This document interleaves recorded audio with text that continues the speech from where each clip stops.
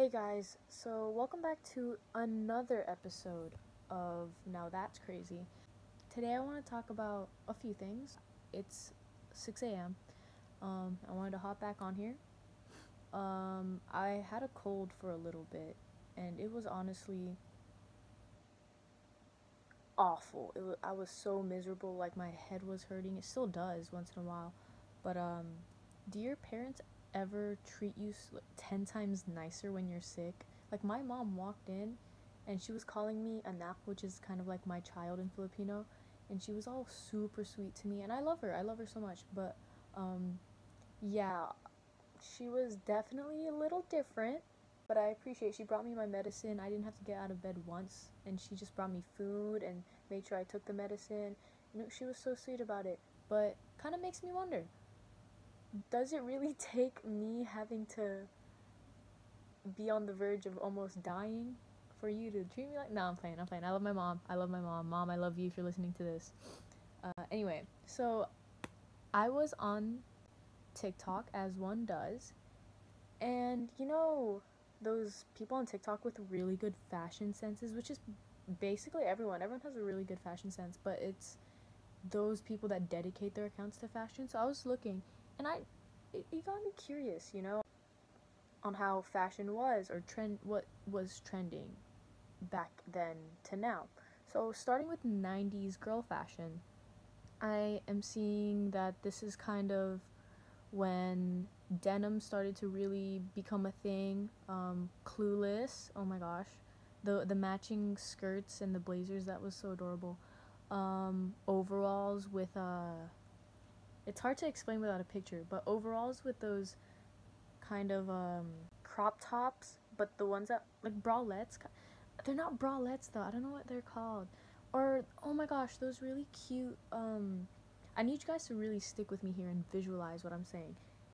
This is 90s girl fashion. So when back in the 90s when girls would wear like a kind of like in TV shows mostly loose t-shirts, those long-ish kind of shorts with a belt and like tucked in, that is so cute to me, and I wish I had like the body for it.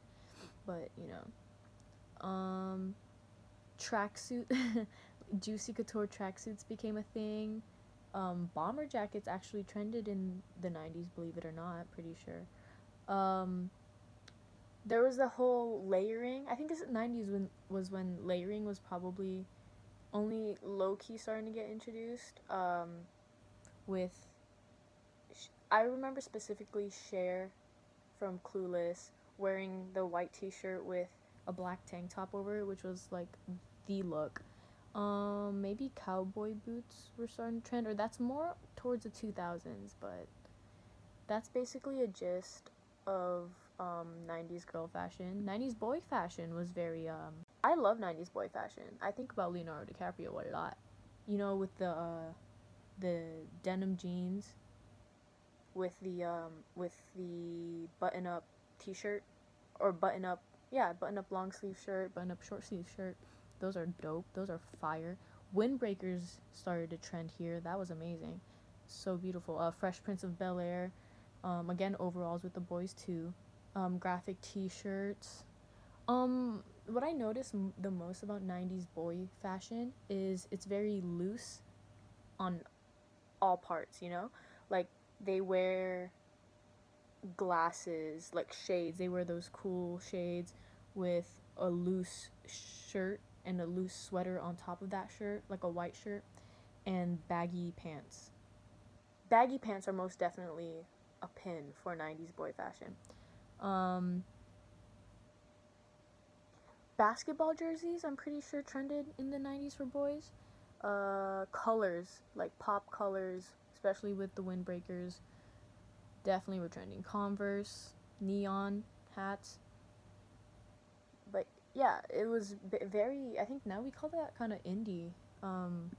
So moving on to 2000s fashion. With guys 2000s fashion, it it was more like they kind of went crazy, not bad crazy, but they kept it pretty much like the 90s, but some of them started wearing like fedoras for some reason, vests a lot. Bold fashion statement, but it became a trend. Denim definitely stuck. Um, beanies were cute for the boys.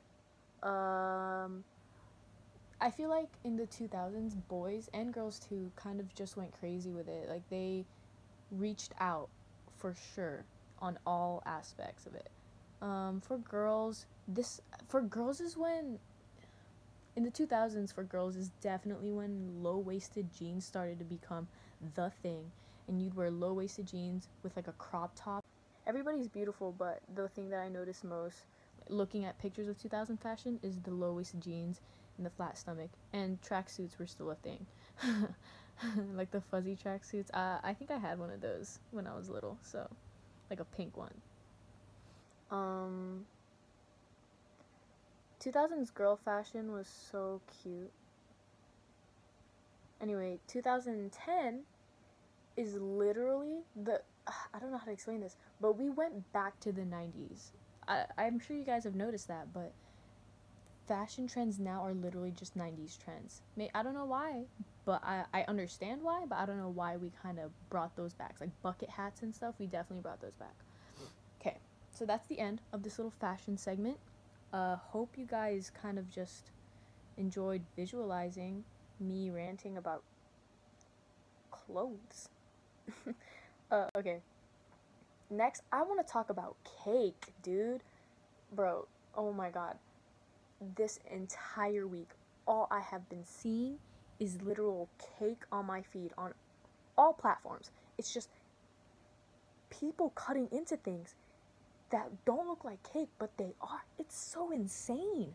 It is so, like, now that is crazy. That's literally crazy, because I couldn't look at things on my kitchen counter without thinking, is that cake? Because was it the Dorito chip bag? It was shiny. Like they would paint little white strokes over it to make it look like a shine, and that tripped me out so bad. And they would just cut a piece of it and pull it open and it's a cake. Like, you guys can't tell me that doesn't freak you out.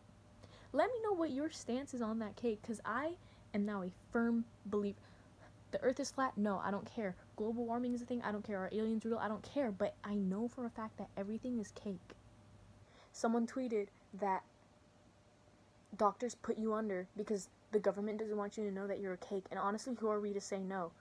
If you say that, I've cut myself before and I started bleeding and I've seen, or I broke my leg and I saw the inside. It's filling. It is just filling. You're filling. Okay? And it's icing. Your skin color is icing. I am so heated over this topic. Dude, the cake. Like, why is that not being... Okay, it's being talked about, most definitely. But it is insane that people are so talented that they can sculpt food so realistically to trick the entire internet. It's trending. It's trending for a reason, and I feel the need to talk about it. I also feel the need to talk about the Black Lives Matter movement. No, I'm not late on this because it's not a trend and it should always be talked about. So I'm going to close today's episode with arresting the killers of Breonna Taylor.